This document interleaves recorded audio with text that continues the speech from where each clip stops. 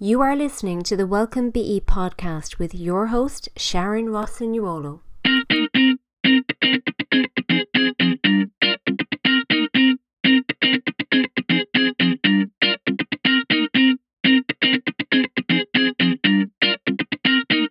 Hello and welcome. I am so delighted you're going to be joining me today when we talk about the biggest mistake people make with business English.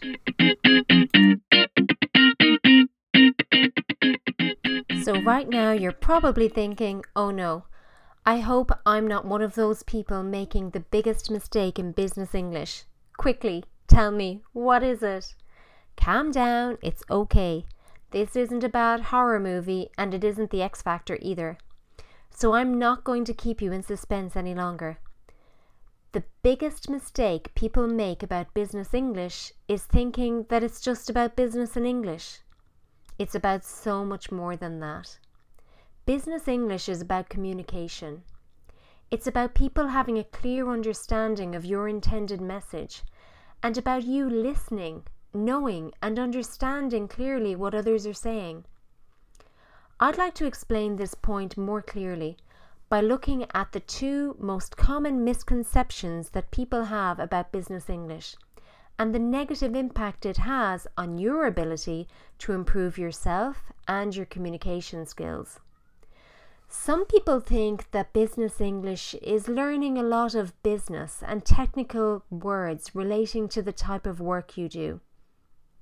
While this is absolutely useful and should form part of your business English course or coaching program, it doesn't help you when you meet an international colleague or client in a social setting like lunch, dinner, or in a coffee bar.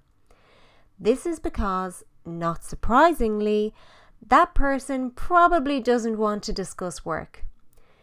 Instead, they want to talk about football, travel experiences, differences between countries, food, wine, or any other random topic that people talk about when they're trying to get to know someone. By limiting your English to business-related topics, you can find yourself in a situation where you can't actually hold a conversation about anything other than work. This means you are limiting your own communication, career, and success. So what's the solution? A good way to improve your business English, both for work and social conversations, is to take business words and talk about them in a number of different contexts, as in social and business. For example, you could take words which are commonly used in meetings, words like approach, clarify, communicate, identify, innovation, progress, significantly, considerable. Use the same words to talk about everyday social topics like travel and food. By practicing the words, you remember them better and get used to talking in different contexts. For example, Ryanair have really improved. I love their new approach to customer service. Or, the new booking system is a brilliant innovation. The last time I took a plane, it only took a few minutes to check in. It has improved the travel experience significantly. Many words that people consider to be work or business related can just as easily be used in a social context, and using them will make you sound more educated and well spoken. This will lead to people having a very positive perception of you and is definitely of benefit. By practicing key business words in this way, it makes your business English learning or coaching session fun, while at the same time helping you to perfect both aspects of the language. This prepares you for those social conversations that we talked about before, which allow you to turn a normal business relationship into a meaningful and constructive one which brings results. To use a common English idiom, I'd refer to this approach as killing two birds with one stone. Another misconception that people have about business English is that they have to spend hours learning about grammar and sentence structure. Obviously, knowing what goes where in a sentence is helpful.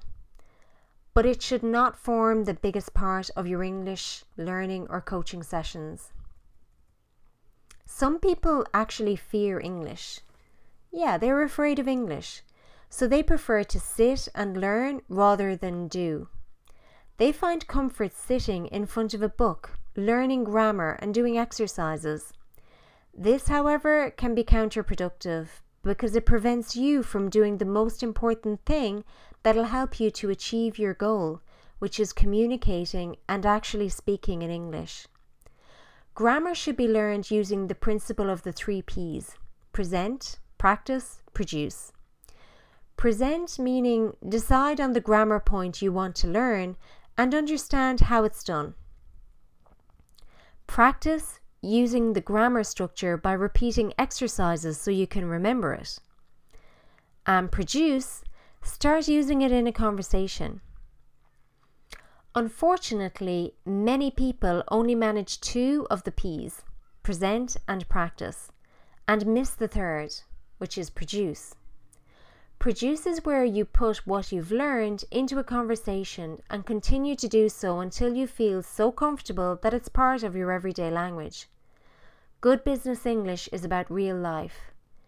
It's about the meetings you have every day with colleagues, the one-to-ones, the job interviews, performance reviews, management meetings, team meetings, and presentations. It's about the times when you meet a colleague or client in the coffee bar and talk about normal things like family holidays and weekends.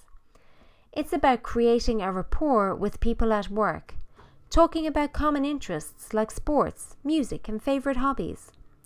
Most of all, it's about being able to share your ideas and opinions in a way that shows people the real you. It's about opening doors, creating opportunities, and never allowing language to be a barrier to your success.